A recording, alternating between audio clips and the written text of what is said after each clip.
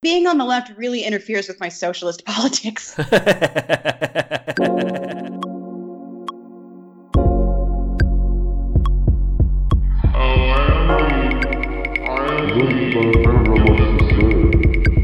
podcast makes me. I hate interviews.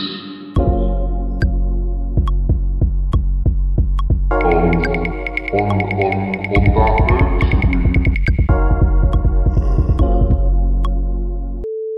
Hi again. This is Alpha Bunga Bunga, the global politics podcast, at the end of history. The period in which Western liberal democracy was held to be the final form of human government is now over. We're charting what's emerging and what comes next. Produced from Brazil and the UK, we scan the globe to understand the politics, economics, and culture of the new era. Today we're talking to the writer Amber Ali Frost about the limitations of liberal feminism, about victimhood and confessional writing, and about the deeply unfashionable topic of parenting. Alright, so welcome everyone. I'm Alex Hochuli. We are very pleased to have Amber Ali Frost with us today. Also here are Alpha Bunga Bunga regulars and co-producers, George Hoare in London and Ben Fogel, who's also in London this time. Unfortunately. Yeah.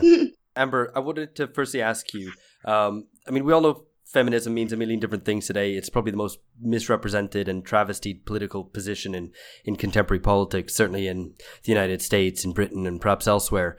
So as a starting point, what do you see for yourself, like the headline differences between the sort of socialist feminism you'd advocate and more mainstream, lean-in, liberal corporate feminism? I think you all know the answer to that question. We have to start somewhere. Yeah. For me, I'm pretty Firestonian about this stuff. She was a loon, but she was right about some things, or Ingalls, if you would prefer. I see women as a category that originated with a biological sexual dimorphism that has produced a pre-capitalist division of labor. And from there, we got all kinds of insane stuff, like culturally and economically. And my solutions to this are highly economistic. I don't particularly connect with most of the popular feminist discourse right now, because it's mostly sort of social or cultural or about representation. Those questions are obviously interesting, on a micro level, when you want to talk shit with the girls or whatever. But for me, feminism has always been interesting as a political problem, as an economic challenge. The problem I had is that earlier I was sort of more interested in sort of the gender stuff, the cultural stuff. And basically, when I started reading about, things like, domestic labor and divisions of labor in the home and stuff like that, I figured out pretty quickly that those questions aren't really interesting anymore because we know how to fix them. We figured it out. We cracked the code, like in the 70s. Like, we figured it out. It's just like a comprehensive welfare state, lots of free time, modern homes with modern technology. And in some places, like a little bit of affirmative action regarding things like male parenting. So it's almost a strange thing to be sort of a socialist and a feminist now, because you kind of know what we have to do. You just end up repeating yourself over and over again. Well, I think like the prevailing liberal thought is that this stuff has been done, I guess, or that even changing these material relationships, the culture still stands, right? It's a sort of like a very idealistic view of society where even if you change women's roles in societies, it won't really change because there's still this culture that holds people in, that men will still act like assholes and that women will still be objectified, and that can't change and that won't change, or that will only change through some sort of culture warrior approach to politics. Yeah, but even if you believe that, what is the foundation for altering a culture? Like, if you don't have any leverage, how do you change culture? I mean, obviously, like you need major political shifts in order to. I mean, there's a reason why we're in the gender situation that we're in at the moment. It's not completely arbitrary. And I don't understand why people think that they can make gains on a political problem without politics. It's worked in kind of it's worked to a point. And I do wish feminists were more honest about that. But at some point, obviously, you hit a wall. I remember I was like very early, and as a socialist, I was like head of like some youth feminist caucus or whatever in Democratic Socialists of America, and we were talking to these kind of old guard second wavers, just like these wonderful women from like Chicago Women's Liberation Union and trade unionists or whatever. And, they were asking us sort of these like very serious practical questions that, we didn't necessarily consider, that were just sort of, good organizational HR. They're like, well, can women join this organization without immediately getting hit on or ignored or whatever? Do they join as members? Is it expected that they're going to be contributors and participants? Are they tokenized, that kind of thing? And they were interesting questions, and we kind of found that, there's one or two leches and, the sort of things you would expect. But by the end of it, this woman, she kind of like broke her professionalist kind of facade. She's like, I just have to say, I think it's so great what you girls are doing. She's like, men are so different now. She's like, men now, they like do dishes and they like change diapers. And she's like, it didn't used to be like that at all. And I think it's kind of silly to act like we haven't made a lot of advances on the social level. It's just that without an economic project behind that, you're going to reach a point, you're going to reach the limit of that. It doesn't matter how, woke your boyfriend is or whatever. Fundamentally, the problem isn't something that can be solved, through some kind of enlightenment or consciousness raising problem. Well, like whenever I kind of have this discussion, and I'll propose, well, to the extent that I am a feminist, I wouldn't define myself as a male feminist, because everyone who does seems to be absolute human trash. Yeah. But you go, well, look, I'm all in favor of free universal childcare for women, right to abortion and these things. And there's a kind of, I don't know, whenever I have these arguments, a kind of sneering response like, yeah, of course you would say that, but you're not really taking the problem seriously. Often in these discussions, liberal feminists will be outright dismissive of actual practical material changes which would liberate women, as if it's, just some mere practical issue which doesn't get to the heart of the real issue, which is a cultural one. I mean, I think we need to be perfectly honest about the fact that liberal feminism as a project is antithetical and hostile to the socialist project. I have zero tolerance for these women. Just zero tolerance. I mean, to add on to that, one of the things I particularly have seen over the last few years with the sort of, I guess people call it new wave of feminism, and particularly in left-wing academic cultural spaces, is sort of like the rise of like ironic misandry as a way of doing business or something, which is like seen as cool and social value. Yeah. What do you think is behind that? I mean, it's something I've really noticed when I came to the US. It's sort of spread everywhere now. But like, is there something driving that? Is this an entry of liberal feminism into left spaces or something else? So I think what happened, and this is a very loose survey of kind of popular feminist thought or whatever, is around 2014, people saw the crack showing in kind of a like libertine, sex positive, everyone's just having a good time sort of feminism. I think Ariel Levy wrote about it in Female Chauvinist Pigs, which is a really dated book, but is like very much a good portrait of that time. And this idea of libertinism and like entrepreneurialism and all of these things, it's like that were very much the rallying cries of kind of an early 2000s feminism. And around 2014, people were like, actually, this shit sucks. It has not been very helpful. It's not, it's seen to a lot of our major complaints with regards to being a woman.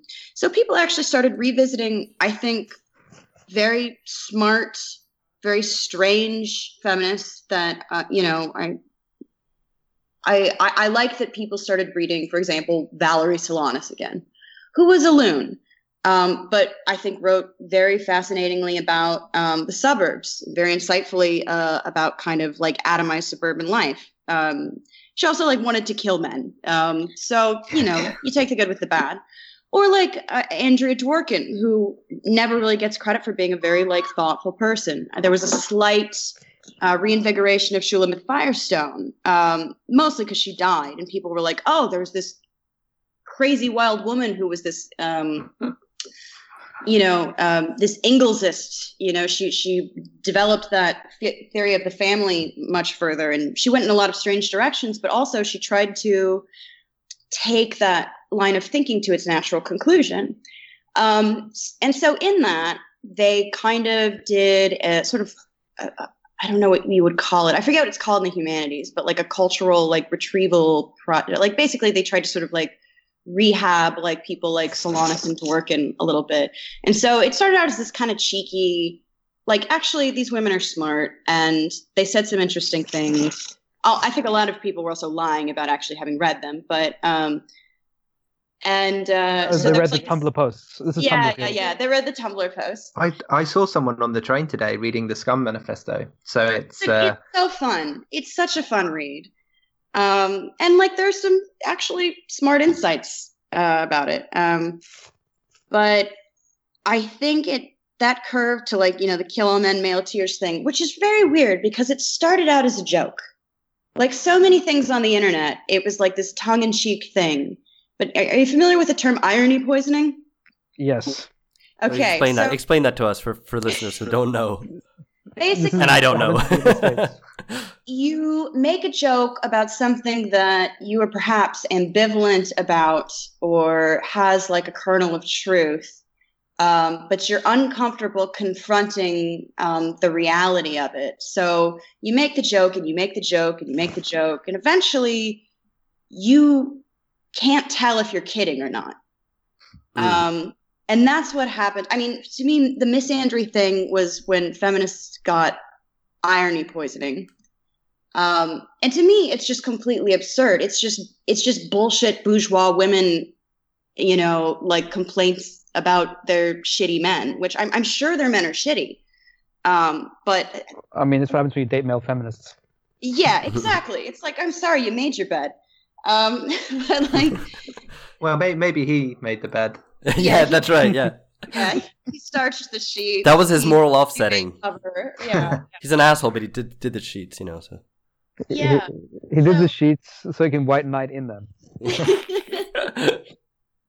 So it became this kind of thing where a lot of middle class women's, were deeply unhappy. And I think a lot of this is also associated with the generational thing where there was incredibly high unemployment post 2008, especially. They had nothing to do but look at Tumblr all day because they didn't have fucking jobs. And they kind of misapprehended the problem.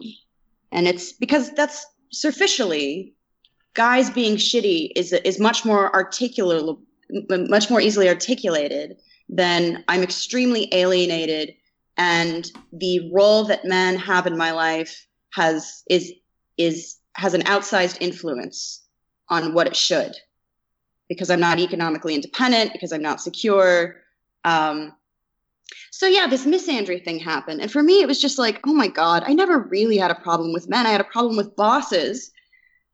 Like, it's just that so many bosses are men. Like to them it became a distinction without a difference, but to me it's like, no, that's an aesthetic, arbitrary sort of diagnosis of the problem. And I think any woman who's ever had a female boss, I mean, the fact that so many women hated Hillary Clinton should have been an indicator that most women aren't sitting around diagnosing their problems as individual men or groups of men being the source of them. And I'm pretty staunch on this as well, for like bourgeois women in any kind of liberal democracy, for all its flaws, like there is no patriarchy. Like it's just extremely difficult to actually do that. You'd have to be on like a Mormon cult or something. It's not that you don't experience sexism. And I used to be kind of fast and loose with the term patriarchy. I was like, well, whatever, it's shorthand. I've hardened up a lot on on terminology. I do actually now believe that don't call something fascist if it's not fascist. Don't call something white supremacist if it's not white supremacist. Don't call something patriarchy if it's not patriarchy, because those things have specific prescriptions. And if you don't diagnose it correctly, you're not going to get the right prescriptions. Yeah, you completely evacuate them from meaning. And one thing that I liked about your piece, which we'll come on to discuss a little bit later, but that you do make reference to kind of a personal anecdote when you go, no, this is real patriarchy. It kind of made me laugh. Right. Well, I came to this conclusion talking with a friend of mine, Jennifer Pan, who has written about white nationalist movements. And she grew up in the 90s in Idaho during the height of the militia movement. Yeah, all they have there is like, potatoes, one like okay college football team, and dudes with guns in the hills. Exactly. And I'm from Indiana, which was the second wave of the KKK, and we just kept reading people talking about like white supremacy, and they just kept saying white supremacy to call all these things. And she's like, do you ever feel weird about this? Because we've been exposed to literal white supremacists. And I'm like, yeah, maybe this isn't helpful. And it's just, if you've seen an actual white supremacist, calling like a TV show for having like poor representation, whatever that means, white supremacist, is so fucking laughable. And if you've been exposed to literal patriarchy, calling sexist jokes patriarchy it's just, come on, grow up. Well, I guess it might also have the effect of people rejecting abstractions altogether, right? Because if you experience patriarchy as literally your father or your husband keeping you at home and not letting you out, then talking about a sexist joke being patriarchy is like, well, that just seems so abstract. That must be bullshit. Like that term must be bullshit. Right. You would say that, it doesn't exist at all. And it's like, no, I mean, it exists, for like economically dependent women. It exists in weird kind of, like insular conservative communities as well.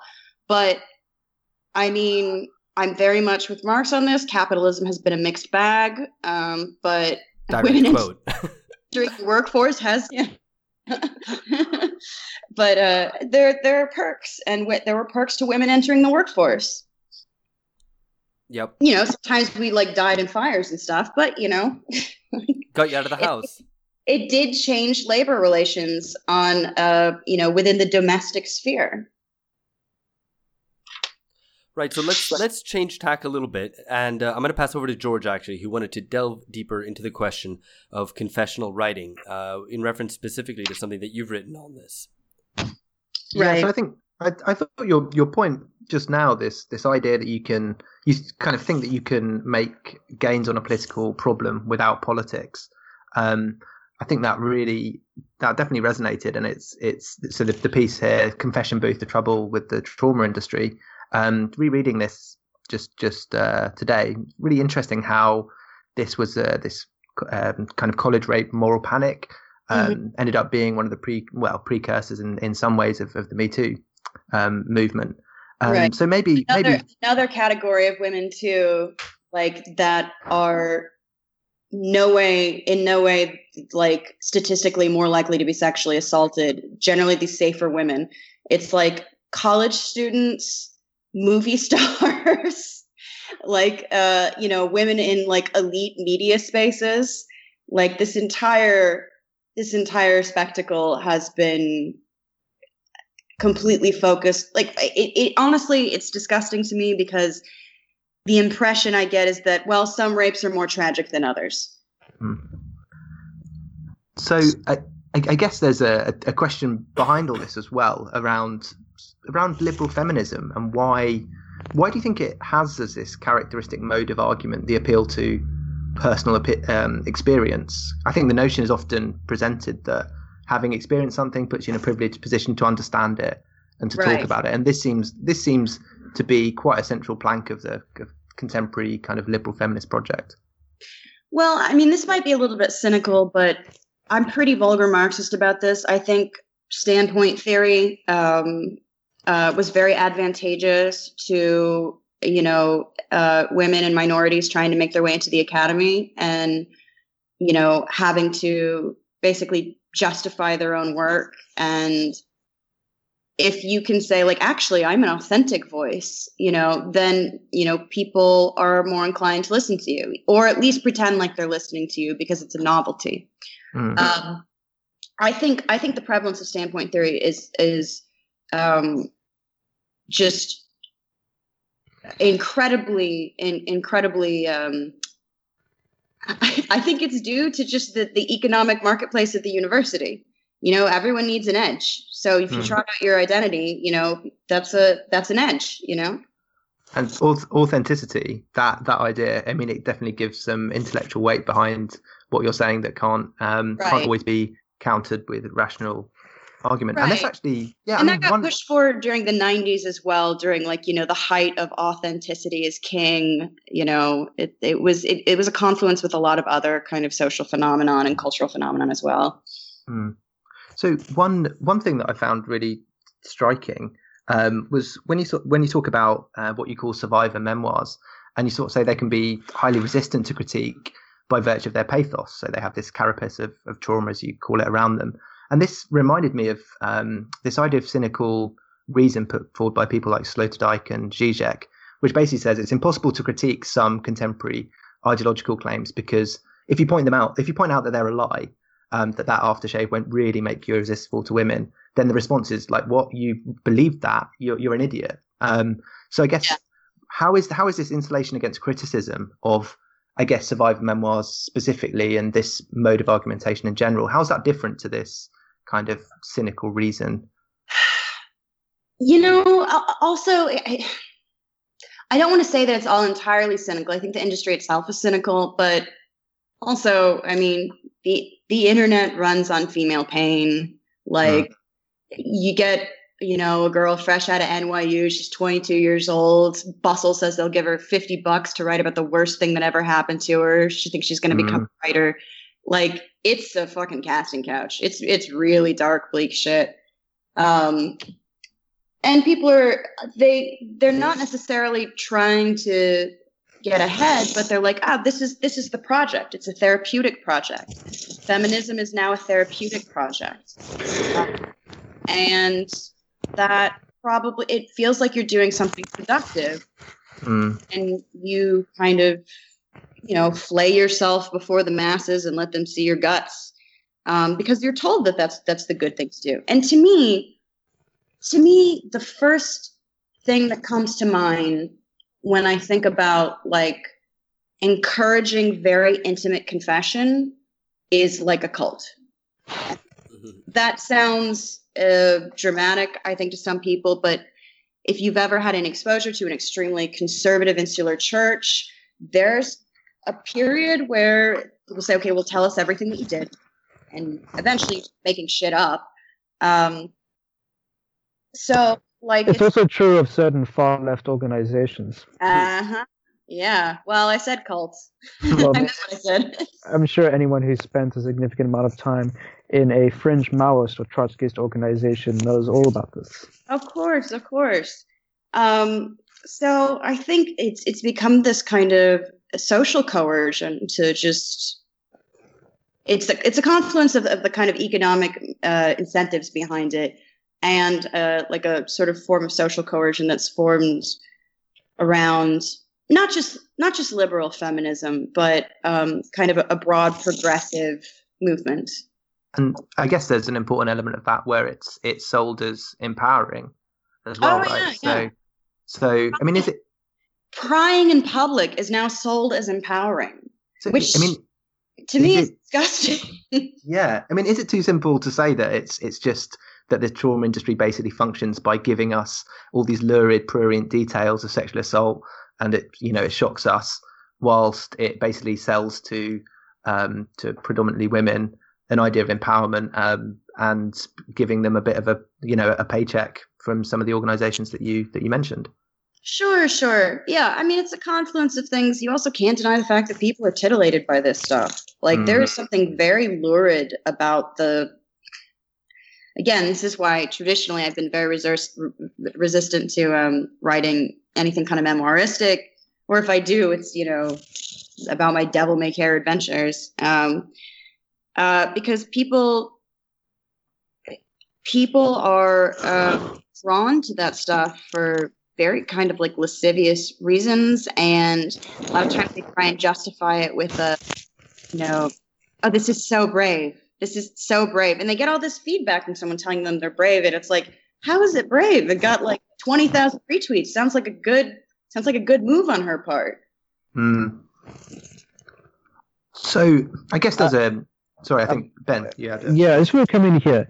So I think along with these new platforms, and I think it's also like part of it is a political economy of media, where it's as Amber mentioned, it's really cheap and easy to get views of confessional stories. I mean, like Vice and other publications really have pioneered this. Are we entering in a new phase of sort of like confessional writing and writing about trauma in the age of Me Too? And I think part of what I think is striking, especially in this current sort of like, year after it really began, and was that a lot of what we've seen in Me Too in some cases is a lack of institutional solutions to problems of sexual harassment and abuse within these places where they've been taking place, but instead the supposed cultural change. Yeah, absolutely. You've seen very little mention of labor law changes, for example. And, when you mention this stuff, people look at you like you've, just denied the Holocaust or something. But you have to go straight to, okay, this is a problem. What do we do about it? But if you go to what do we do about it, people are like, look, we're having a moment here. And it's like, well, I don't really want to be a part of the moment. Your moment seems extremely unfun. I like to have a good time. For all the shitty things that have happened to me, I'm still largely very net positive about my life. And I don't know that this stuff is actually productive. I've talked to a few kind of, psychoanalysts about this, not like in a clinical setting, but just like friends who are like psychoanalytic Marxists. And I'm like, over a couple beers. Yeah. It can't be good for you to broadcast the worst thing that ever happened to you, receive tons of praise, and then inevitably, of course, a lot of criticism and scrutiny, and have that be like the foundation of your career. Your pain is your career. That's horrible. And they're like, oh no, no therapist would ever recommend that someone like still raw from a traumatic experience write a public memoir about it. Like that would be like unethical advice for a therapist to give. Yeah, I think we also see this thing in cases of Me Too, when people have broadcast their experience, and I think this speaks to a lot about like some of these cultural issues and the way that not only are people's memories of experience often messy, but relationships get messy too. That people become so invested in these pure narratives of victimhood that when somebody's own sort of weird life history comes into the picture from somebody who has come forward as part of Me Too, it seems to a way of discrediting everything altogether. And you would think if it's really a movement, it shouldn't really matter about someone's individual narrative. And now, I don't want to mention names because it's such a shit show if we want to get into like these celebrity duels. But in the essence, it's like people are so invested in having to protect the sanctity of a narrative of the person. Right. And it's just incredibly shaky ground to build. I mean, you cannot build a political project to deal with and it is a political problem. I'm sorry. This is not an interpersonal thing. It's just, men are not walking around like frothing rapists all the time. I'm not interested in any kind of civilizing project with regards to feminism. Although maybe at Yale frat houses. Yeah, well, of course. Again, though, also a political problem. Burn it down. But like, it's you risk so much by just hanging these things on these horrible traumatic stories, because if something is unreliable or more complicated, it's immediately used to discredit the person. The example I remember coming up with was, are you aware of Tawana Brawley? No. Okay, so this was an American phenomenon, and it's from years ago. And this young woman came home, reported a gang rape by the police. This young black woman, a gang rape by the police. There was a huge media outcry for it. Like, I think Al Sharpton got involved, and all of these kind of, political player, just self-appointed community leaders, very cynical people.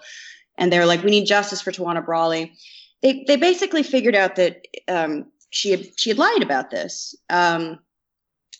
However, in police reports about, and this does not get reported, about her home life, they found out that like her stepfather was he was abusive to her. But after they had found out she had lied about this, gang rape by the police, no one cared. And it was like this really terrible thing, because like this woman was being abused. There was a problem. People who say make up a gang rape, there's probably something happening to them, even if it's not the thing they say it is. So the entire investigation got shelved because everyone was so embarrassed about making a media spectacle around this one event that turned out to be fallacious. And like, those are the kinds of situations where it's just we should be learning from these things. We should be learning that turning women into like poster children is very fraught. It's unfair to women. It's unfair to the victims. And when maybe they're troubled or fucked up, or just maybe not the ideal poster child, the whole campaign falls apart. And meanwhile, like, no one. Basically, this woman had to go back to a home with an abusive stepfather and no one would ever listen to her again. She was the girl who cried wolf, even though people witnessed, like just very creepy abusive behavior happening in the home. And what's already kind of happening with the Me Too stuff is that you're starting to see, whatever, everyone knows what I'm talking about. You're starting to see some of these women are crazy. And that doesn't suggest there isn't a problem. Yeah, but I guess if you make the only basis for argumentation, for legitimate argument, one's personal experience, and that does open you up to the possibility that people make stuff up, that people turn out to not be credible relators of their own story, and also just the fact that these stories might not be mutually intelligible to people. You can't really build a basis for solidarity on the basis of kind of very specific individual experiences. Yeah, I think we've just seen this case of the Supreme Court nominations, is that one's partisan leanings make one view someone's experience, as credible as it sounds, in a different way. So one can easily countenance the idea that the experience happened in the case of the woman who came forward, but it was a doppelganger or something like that if it's convenient to your narrative, because you're actually just dodging the political question there altogether. Yeah. Well, I think also there are people kind of involved in these media spectacles that, it's cyclical. It's not just Me Too. It's every kind of, cause du jour or whatever. It has mostly extremely earnest people who want to solve a problem and who are moved by other people's plights. But then it has, a bunch of chancers who, and those are the people that you're like, when you say, okay, well, what is the political solution to this? Because to me, the suggestion is obviously like labor law. And they look at you like you just said something awful because you're undermining their bottom line, which is to keep the spectacle going. Talking about something which relates to personal experience, but which is obviously a much greater argument behind it, was your piece Daddy Issues, the soul of dad under socialism, which worked as a sort of defense of an article in Jacobin, It's Okay to Have Children, but also a kind of elaboration of it, which itself relies on a certain personal narrative, but really tries to... I threw in memoir. I'm a huge hypocrite. Oh, that's fine. You have to be, I think. But it's obviously effective because it isn't putting forward your own personal experience and leaving it on the table as if that's enough. It serves as a basis for actually making a political argument. And the question that it asks is, how can we transcend the left's subcultural squabbling? Something that we've discussed many times on this podcast over a variety of different episodes. So I guess, could you tell us a bit about the project and what was the impulse behind the article? So basically, we'll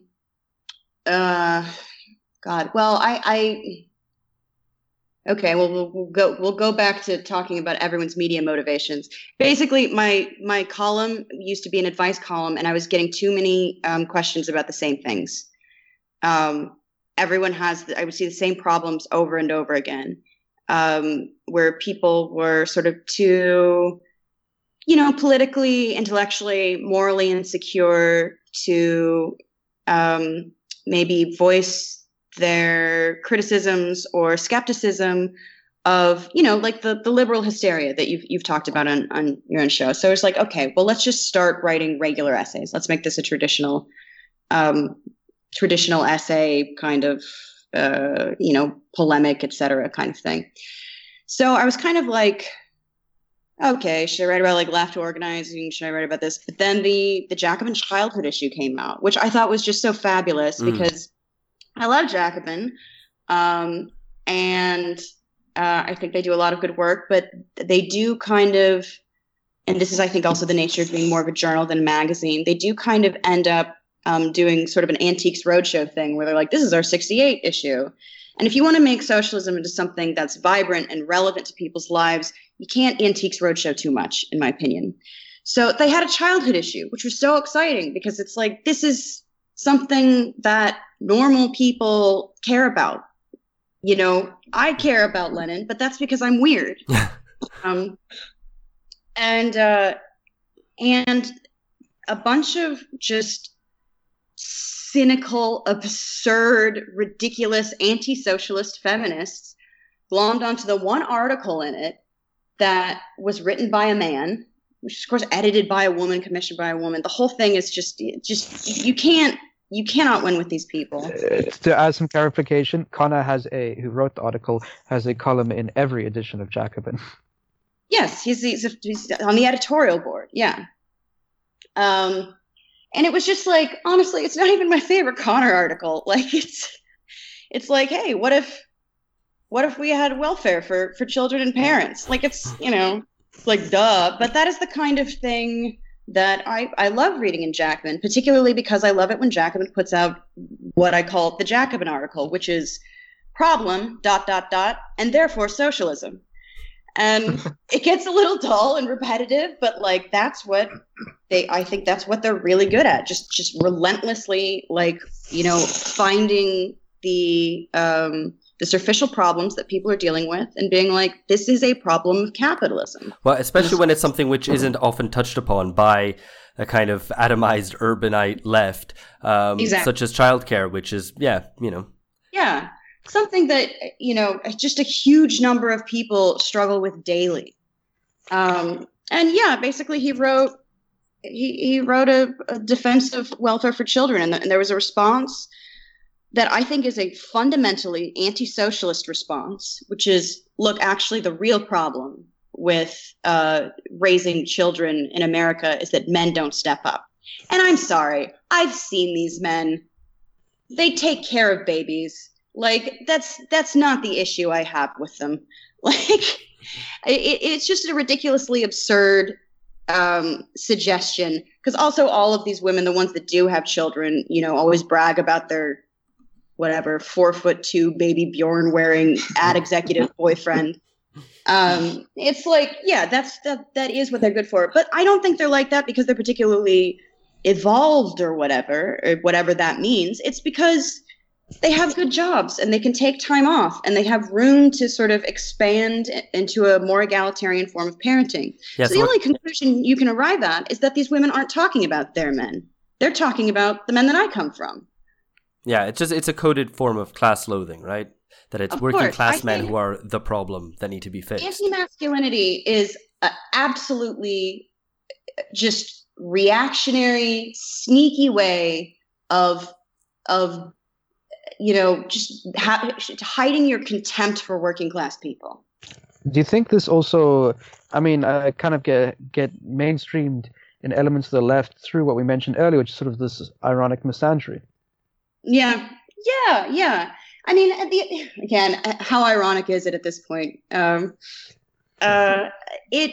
It's an easy thing to lean on, and it's also the worst thing is that it's taken all of the joy out of.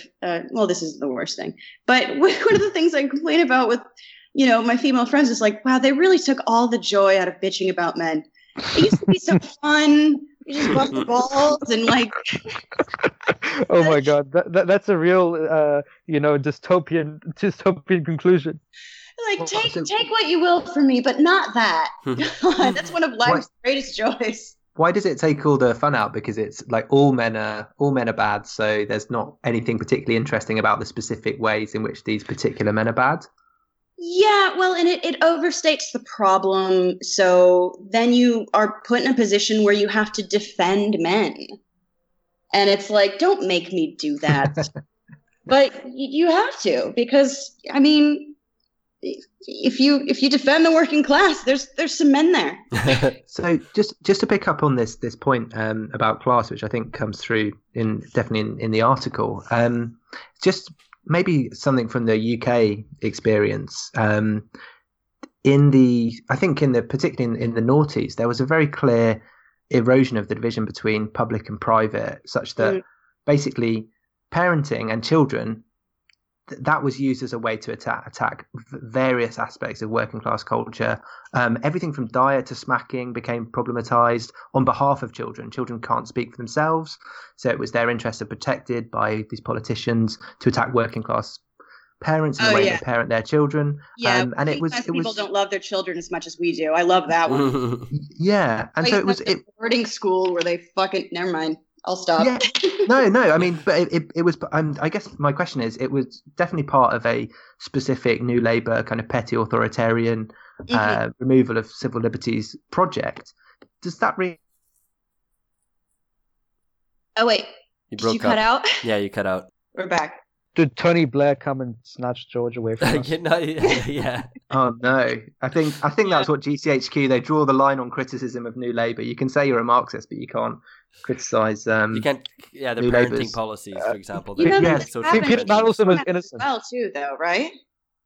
I mean, I almost originally the exact same thing happened in the U.S. and during about the same time. Well, a little earlier for us, but.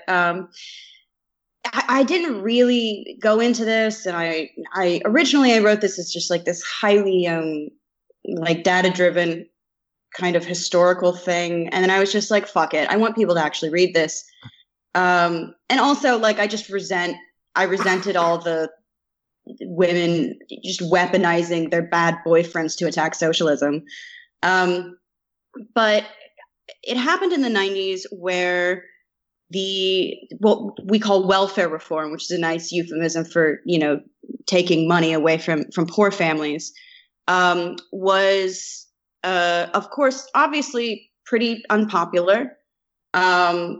People really, really relied on that money. And now that they don't have it, like it's had horrible effects. But what the bait and switch for that is like, well, the real problem is deadbeat dads.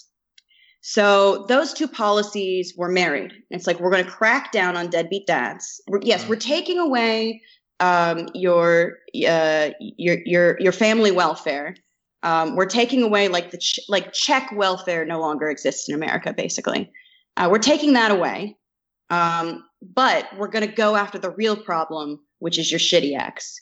Keeping in mind that, I don't know, that like unemployment, none of that stuff was taken into account. And like, I know this very well. Like, you know, my dad was in and out of work all the time. So half the time he couldn't work. And even when he did, he was just kind of a loon and wasn't reliable or whatever.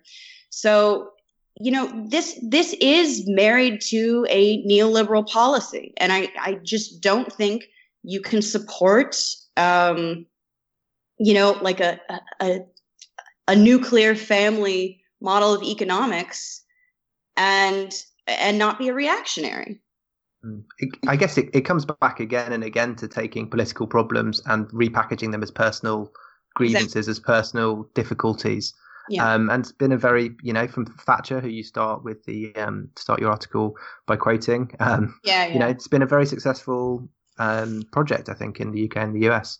But you there is no society. There are just families. I mean, that's. I mean, I think what also you see now is that this there's also like this deep historical pessimism that's tied to the individualization of narratives that like people think that things can't really change, and that's kind of like crept into the sort of like failure of collective action, failing group identity and building solidarity networks.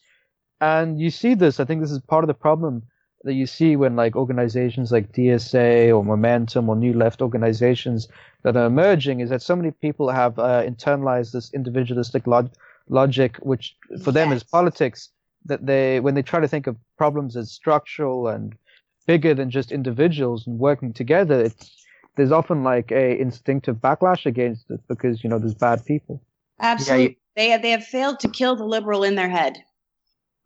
You have incredulity towards meta-narratives, towards like big stories of social change, and it's all replaced with individual narratives, individual struggles and difficulties. Yeah, I think just on this subject, Adolf Reed who is one of the more aesthetic critics of this type of politics, wrote a very interesting essay. I can't remember where it was published. It might have been the Baffler. Amber, you can correct me if this is wrong. Called The Problem with Uplift, about narratives in race. Yeah, and I sent that article to the Baffler. I was like, you should publish it in the Baffler.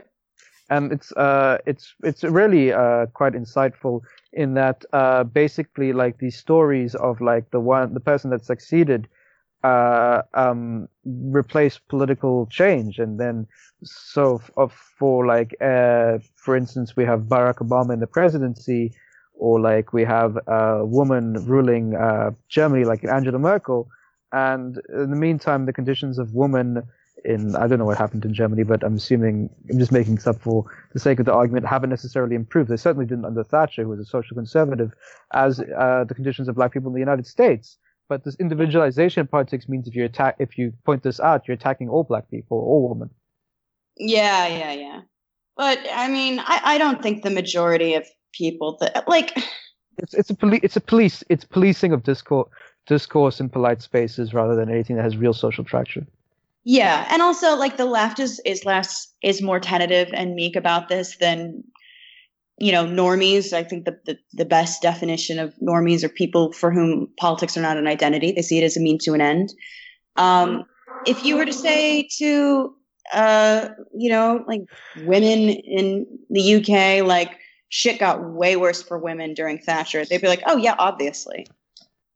But if you know, kind of discuss like, I mean, also because it just happened, like you would never say, you would never hear a leftist, you know, before, you know, some kind of largely black community group be like, you know, the decline of black wealth under Barack Obama is like, that is just empirically true, but they would be terrified to say it.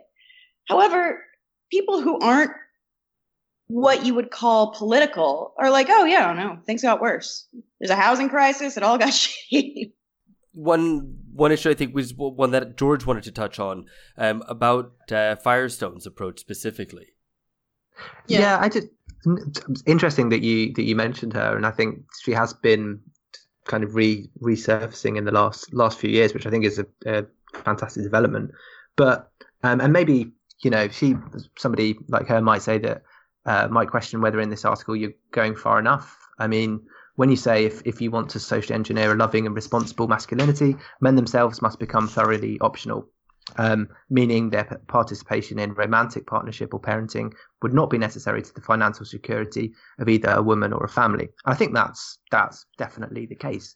But don't socialists, at least of some sort, also want women to be optional within a family, precisely because that's the stage that we're really looking for, when everyone is liberated from the biological constraint of women having to do the reproductive labor. And I'm not sure if if this is something that you would agree with anyway, but just wasn't in the article. But just to kind of ask that question, what's the stage beyond, I guess, kind of social democratic or welfare state approach to questions of childhood?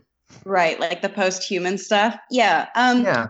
I did bring up, I'm saying it with regards to women mainly because I'm in some ways addressing a feminist critique of socialism. Mm-hmm. So I'm talking about women more. But yeah, I agree, obviously, women should be able to be obsolete too. The one thing, though, about Firestone, and God bless her, because she did try and get everything to its natural conclusion, is I don't think that people are going to want robotic wombs anytime soon. Never mind the the technological barriers of it, which it's going to take a while. But I think actually people are kind of sentimental about their bodies. Mm-hmm. And should it be an option? Yes. Do I think many people will take advantage of it? Probably not, actually. For all the bullshit, people still like old-fashioned fornication, pregnancy, and reproduction to an irrational degree, obviously. I mean, I think it's just a sign of maybe a sign of my cultural circles that at least in kind of cocktail or dinner party conversation, there has been the topic of robot wombs raised more frequently recently. And I mean, I guess it is a question as to whether socialists should be making this argument, because it does seem technologically quite far removed from where we're at the moment, but also maybe I mean, intellectually, I love it, but as far as someone who knows women, and those women are like, no, thank you, I'll do it the old-fashioned way. I'm gonna have an analog pregnancy. I haven't seen this movie in nearly 20 years. But wasn't it in the Matrix that universe full of robotic wombs? The pods everywhere. Or batteries too. Yeah, well, and people find it dystopian. They don't find it ambitious, and that's the problem. Is when you land on a utopia that is indistinguishable from dystopia by the large majority of working class people, maybe it's not a path you actually want to push. Well, and maybe there's some other technological advances which might feel a little bit less alienating to start with. Maybe we could just get some faster trains or something. I certainly think we've got robotic men on the way. It's barbaric. We do have robotic men on the way. I've seen those dolls. Oh, yeah. Well, God. Who is the market? I'm genuinely curious. Who is the market? Well, there's ever weirder niches and corners of the internet to be sold to, so I guess you'd be surprised. It's some sort of version of Rule 34. If you can think of it, there'll be some product to be sold to them. This is pure fetish. Yeah. All of the mechanics of men with none of the charm. Someone's into that. The historical justification of capitalism is the creation of new needs. So maybe we will. That's progress. Sure. Yeah. Maybe. All right, guys. That is brilliant. Thank you very much, Amber. That was fascinating. We covered a huge amount of ground. We are back really soon with more on these similar issues. We are talking about modern relationships with Anna Khachiyan next time up. Thanks again to Amber. Catch you later. Bye-bye.